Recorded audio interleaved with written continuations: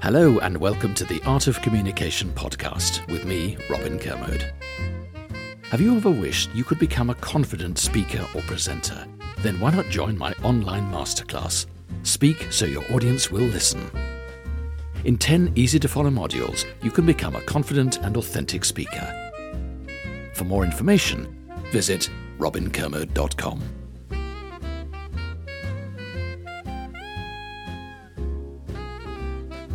Hello, and welcome to the Art of Communication podcast. This episode is successful job interviews. We've all had job interviews, haven't we? Not all of them successful. See? Not all of them successful. But in this day and age, you can have an interview sitting outside. You can have an interview in an office. You can have an interview on a phone, on a video call. Mm-hmm. What's ideal? Well, if you go into their space, it's an area that they feel supremely confident in. Some people would say, actually, I prefer to be at home on a video call because I can set my screen up and I can feel confident and I'm in my own space. But I think to be successful at a job interview, you really have to be in the same room as the person interviewing you so that you can see if there's the chemistry. When they are in the room, you get a much better feel of how they treat the reception staff. You can see all that, but it's also good for you because they can see the real you. Yeah, let's remember that while it always feels like one way, they're interviewing you, but if you go into their office, you get a taste of what their office is like and their atmosphere and whether you want to work in that atmosphere. Do you want to work in this place? And I remember my first acting agent said to me, Robin, you got a meeting tomorrow with the Walt Disney Company. And I went, oh my goodness me, I'm meeting Walt Disney. Well, not Walt Disney, he died, but we're meeting the company. And she said, no, Robin, you have a meeting. It's very important that you think of it as a meeting.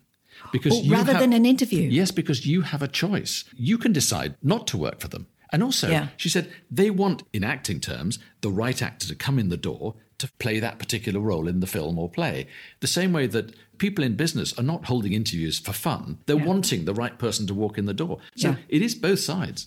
I think another important thing when we're talking about this is a phone interview in a pre-call. It's not ideal, but if you have to do it, I'd say stand up because your voice just sounds different, doesn't it? But also you have the ability to have different phases in the conversation. So you could be standing up and feeling strong, maybe if you want to talk about work, so your voice is centered.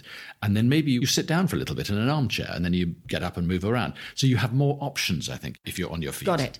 No. Okay, so if you're on a Zoom call, in terms of what you look like. Now, we've done a whole episode, haven't we, on how to ace a Zoom call. But what would you say in a job interview you should wear? And is it the same thing actually in person? Well, in person, you have to wear trousers or a skirt. In the Zoom call, you can just wear the top.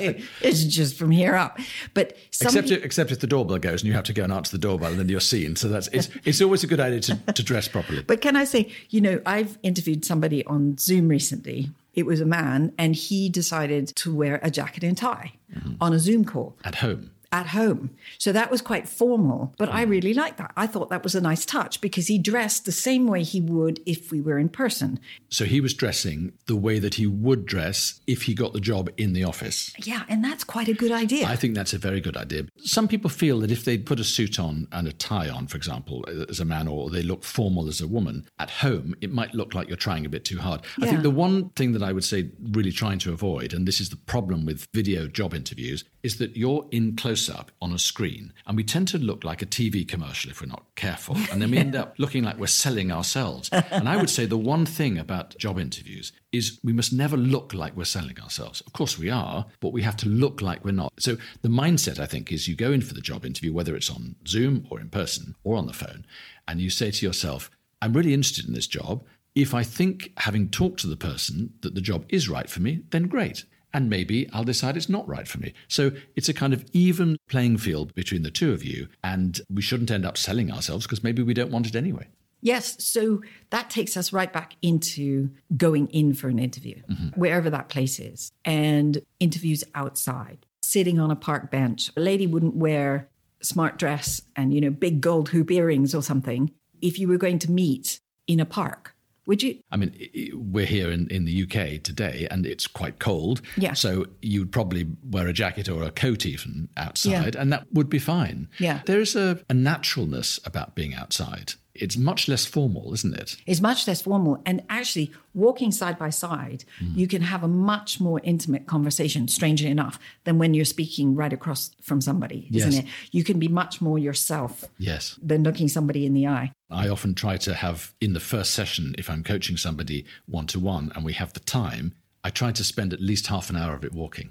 Do you? Yes, because it varies. You get a different flavour from someone. And anyway, listen, we have to just acknowledge here that not all job interviews require you to be in a suit, all right, and be formally attired. No. There's lots of places now where you have to dress down, otherwise you look like a complete prat, right? Well, so you look outdated. I think if you turn up, you look irrelevant. Yeah, exactly. Yes. So we're saying dress for the role. Appropriately, yes. Dress appropriately for the role. Find out how the company runs its dress code. Yes, but the one thing, of course, they will want, whatever you're wearing, is they want you to look focused, mentally focused. So let's get into the office or the place of work, the workspace, and you're going in for an interview. Let's just do the basics. How could you fail even before you're seen?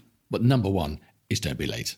I mean, it sounds so basic, but I mean, if you're late, it's like you don't prioritize this interview. Yeah, it's simple 100%. As that. And of course, actors have something called the half. If you're doing a theatre show, you have to sign in at the stage door half an hour before the show starts. But the show doesn't start at the time that the audience thinks it starts. So if the show is due to start, say, at 8 o'clock, backstage, the show starts at 25 past. Now, you think, why 25 past? Yeah. Why? Weird. Well, that's because half an hour from 25 past to 5 to 8 in this case, that is the half an hour because the show starts 5 minutes before curtain up time, because that's the time it takes to get from your dressing room onto the stage. Oh. So the same thing I would say with a job interview, even if you're told the interview is at 11 o'clock in the morning, you can't arrive at 11 o'clock in the morning downstairs. Because nowadays with security, it takes time to get processed. You've got to get into the lift. You've got to get up there. That can take 15 minutes. Yeah. So I would say get there super early because it's going to take you time to get to the right floor, find the right office. You once told me if you were going for a casting that you'd actually get there sometimes half an hour or an hour early. Always half an hour. And find the actual door. Yes. Don't rely on a map. Actually go and find it and have a coffee, then come back. Exactly. So that when the interview itself starts, you're cool and calm. And you're not panicking, thinking, oh my goodness me, I'm going to miss it. Okay, so be on time. So what's the other things we can do? Well, I think the second thing is to know why you're there. And that, again, sounds obvious. What I mean by knowing why you're there is have a clear understanding of what it is thereafter. So whatever the job description is, we've got to be really clear. Those are the things that they want to see. And therefore, we've got to demonstrate those qualities.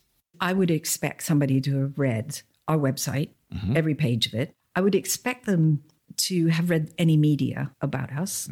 I would also, oddly, this might be just me, I'd expect them to have looked up our annual accounts. If the company makes money or if it's a startup, that kind of thing. If you go for a job interview at a charity, you should know how much money they raise every year because that gives you a good context of what your package might be. Yeah. But anyway, we'll get on to that. So I would definitely prep. I would read as much as I can and probably prepare some questions. Wouldn't you? Prepare some questions from your side. Yes. Absolutely, because there's nothing worse than at the end of an interview, someone saying, so, do you have any questions? And then you sit there going, no, that's all fine. And now you look too desperate. It's like saying, no, I'll take the job under any circumstances. It's what you said earlier. It's like it's not an equal conversation because you've got nothing to ask. Yes. And they're asking you all these questions and they've prepped. So, it's respectful to come up with some questions. Okay, so we're on time. We've dressed appropriately. We've read everything we can about this company and about the person who's interviewing us. Really important if you can find out anything about them. And also what they look like. I tried to find an image because there's nothing worse than sitting in a reception and not recognizing the person who's about to interview you. So that's quite helpful. Try that. Then we're shown into a room. Now, normally you're shown into a room by somebody who isn't interviewing you. It's true. Just somebody showing you. Yeah. Okay, what do you do at that point? Well, the classic thing is people say, please take a seat whilst you're waiting. Don't take a seat whilst you're waiting. Wow, really? Because if you're standing, even if you're pretending to look out of the window or look at the artwork or look at their certificates on the wall or whatever it is, when they come in, your eye level is roughly the same height as theirs. And therefore, you start off on a much more equal footing. So you automatically then start the interview well. And then they can tell you where to sit. Can I tell you a story? I was interviewing somebody, this was many, many years ago, and I walked in and this young man was sitting at the table with a newspaper in front of his face. And when I came in, he just pushed the newspaper aside and looked up at me and said, "Oh, hello." That was rather studied. Yes, thing, because he was reading a financial newspaper. He was trying to look important. And then he folded it up and he said, "Very nice to meet you." He looked so casual, like it didn't really mean much to him, this interview. So somebody who was sitting there eating an ice cream or even texting on their mobile. Yes, put your phone away. As soon as you're shown into that room, put your phone away. Mm-hmm. Okay, so you're in the room, you're standing up. Somebody comes in the room and you're about to be interviewed. So that person says, "Take a seat there." You sit down. Where do you put your hands? Well, they've done a survey in the States that if you have your hands on top of the table as opposed to under the table, you're 32% more likely to get the job. No. Yeah, because on an animal level, if you show your hands, it's a sign of non-aggression. You know, you're not hiding a gun or something, whatever. It does depend on where you're sitting. If you're sitting close to a table and you can have your hands resting on the table, that will be okay. If you're miles away, then you probably want to have your hands resting on your knee if your legs are crossed. Sometimes I've been interviewed and they ask me to sit in quite a low chair and I'm in a skirt. Mm-hmm. So I would just say, if you're in that situation, I would cross your legs so that you can, Yeah, so that you can lean. But leaning forward is great, of course, because it shows interest. And I think we want to do some body language mirroring, not too much that it's obvious. And if they lean forward, we don't want to lean forward, and they lean back, we lean back, because it's kind of obvious. Okay. But if they're quite formal and sitting forward and asking quite direct staccato questions, then maybe that's the kind of response that they want from you, which is quite clear, quite short, quite precise. If they're sitting further back and they're taking a bit more time, then maybe you can mirror that energy level during that part of the conversation. Okay, good advice. It's also worth, of course, understanding what our own energy level is. So if we are naturally a bouncy, happy person, and maybe over bouncy, happy person, and we meet somebody else who's over bouncy, happy, then we can both be spiraling off the ceiling if we're not careful. And that's not necessarily very helpful. And similarly, if we know that actually we slightly underplay or a bit dry, we think, okay, maybe I just need to lift a little bit. So we just need to be self-aware. Up the chart. Okay, so the interviewer is going to start firing some questions. I don't know about you, but I think the opening question is, tell me about yourself. Nearly always. In some form or other, that's really, isn't it? Yes. That's it. So any advice when somebody says, tell me about yourself? Well, I think third-party endorsement is always the safest way. Because if you say to me, tell me about yourself, Robin, and I say, well, I'm really, really hardworking and I'm very good with clients and I'm a wonderful team player and I'm actually an all-around wonderful person, it makes me look like I'm bigging myself up a bit. But if I said, well, if you asked my clients, I hope they would say that I was a good team player, that I was always on time, that I was energetic and added value to the team. I'm now putting those qualities that I've clearly shown that I value, but in the voice of someone else. So I think third-party endorsement is a helpful one for that.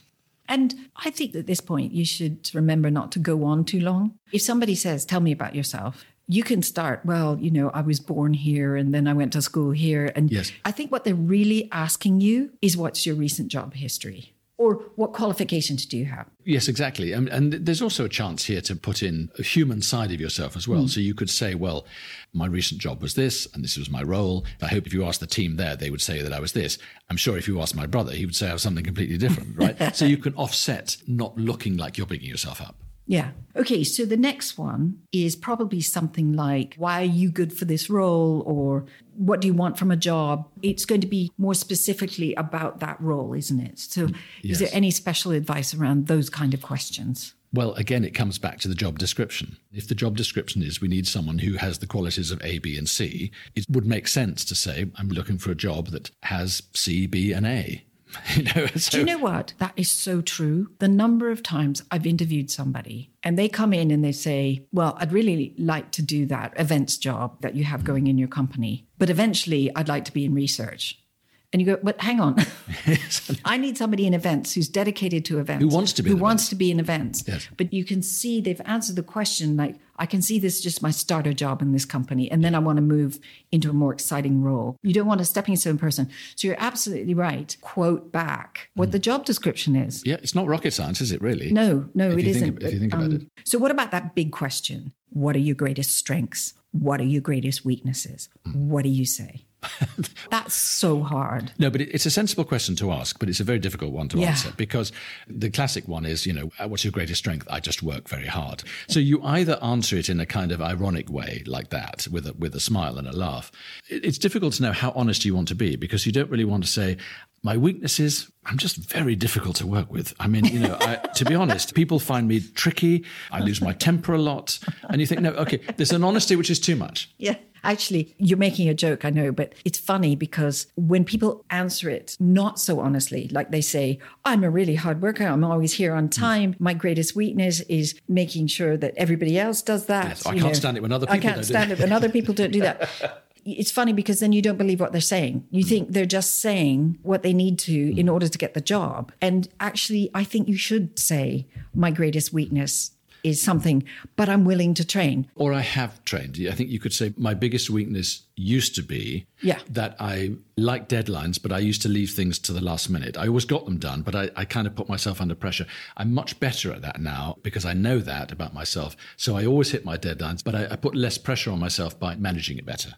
You could say, I'd like to upgrade my PowerPoint skills. I'm taking a course next week. That's a great one, isn't it? I see a gap in my skill set. By the way, I'm already doing that. You're already doing it. You That's could a great do that. answer. Yeah. Okay, well, here's the big one. Why are you leaving your current job? The rule is never say anything negative about anybody. It always makes you look bad. Right. So if you're leaving your current company because you can't stand your boss, don't say it. What do you say instead? You say, I've been there for X number of years. I've done the job that I came to do. And I now feel it's time for me for a new challenge. And that's it. Full stop. Exactly. If someone says, did you like your boss? What did you think of your boss? Can you describe your last boss? And if your last boss you felt wasn't very good for whatever reason, you say, well, the proof is in the pudding. The company's done very well. Yeah. So you can always skate around it in a diplomatic way. Exactly. Okay. I think another one that's really popular at the moment, because there's been a lot of books written about this, is name the time you failed and what you did about it and how you reacted to it. So there's lots of these books now about fear of failure and how failure is good and how we celebrate failures because you took a risk and you tried. So if an interviewer says to you, tell me when you failed and what you did about it, how would you answer? Firstly, by preparing that answer, because this is a question that might very well come up. So you'd be very foolish to think on the fly on this one. In my particular case, I can think of a couple of things that I did wrong in terms of career path decisions. At the time, they felt the right decisions. With hindsight, they were very foolish decisions, and I'd be very happy to talk about that. But I can do that now as somebody looking back on something I did a long time ago. I wouldn't say I completely messed up last week. Often the question I think that people get asked is, can you tell us about a time when something happened in your company and something went wrong, and what did you do about it? Yeah, I used to have to answer that question in more recent interviews. And I would always give an example where crisis hit the company. You know, it wasn't anything to do with me, but maybe I had responsibility in and around that issue. And I always said to myself, stay calm. And I think that's a good answer. So in the face of failure, stay calm. Yes. Stay calm. Look at your options and bring everybody together for a solution. Don't enter into the blame game. Well, you did this and she said that and he did that and it's not useful. And it doesn't make you look like a leader. And if they're trying to hire somebody for a leadership role, then demonstrating those qualities under pressure is going to be helpful. It's going to be helpful. Okay, so that leads us really nicely into, if you're going for a more senior role, people often interviewing you say, what's your management style? I never knew what to do with that. What do you say nowadays?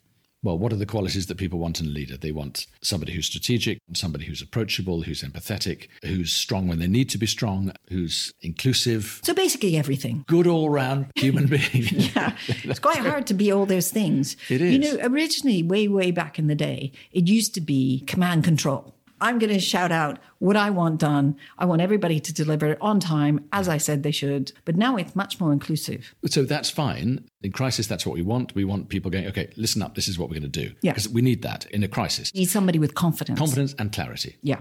But under normal circumstances, you want somebody who the team want to work for. So if you could say something like, what's my management style? Nobody's ever left my team voluntarily.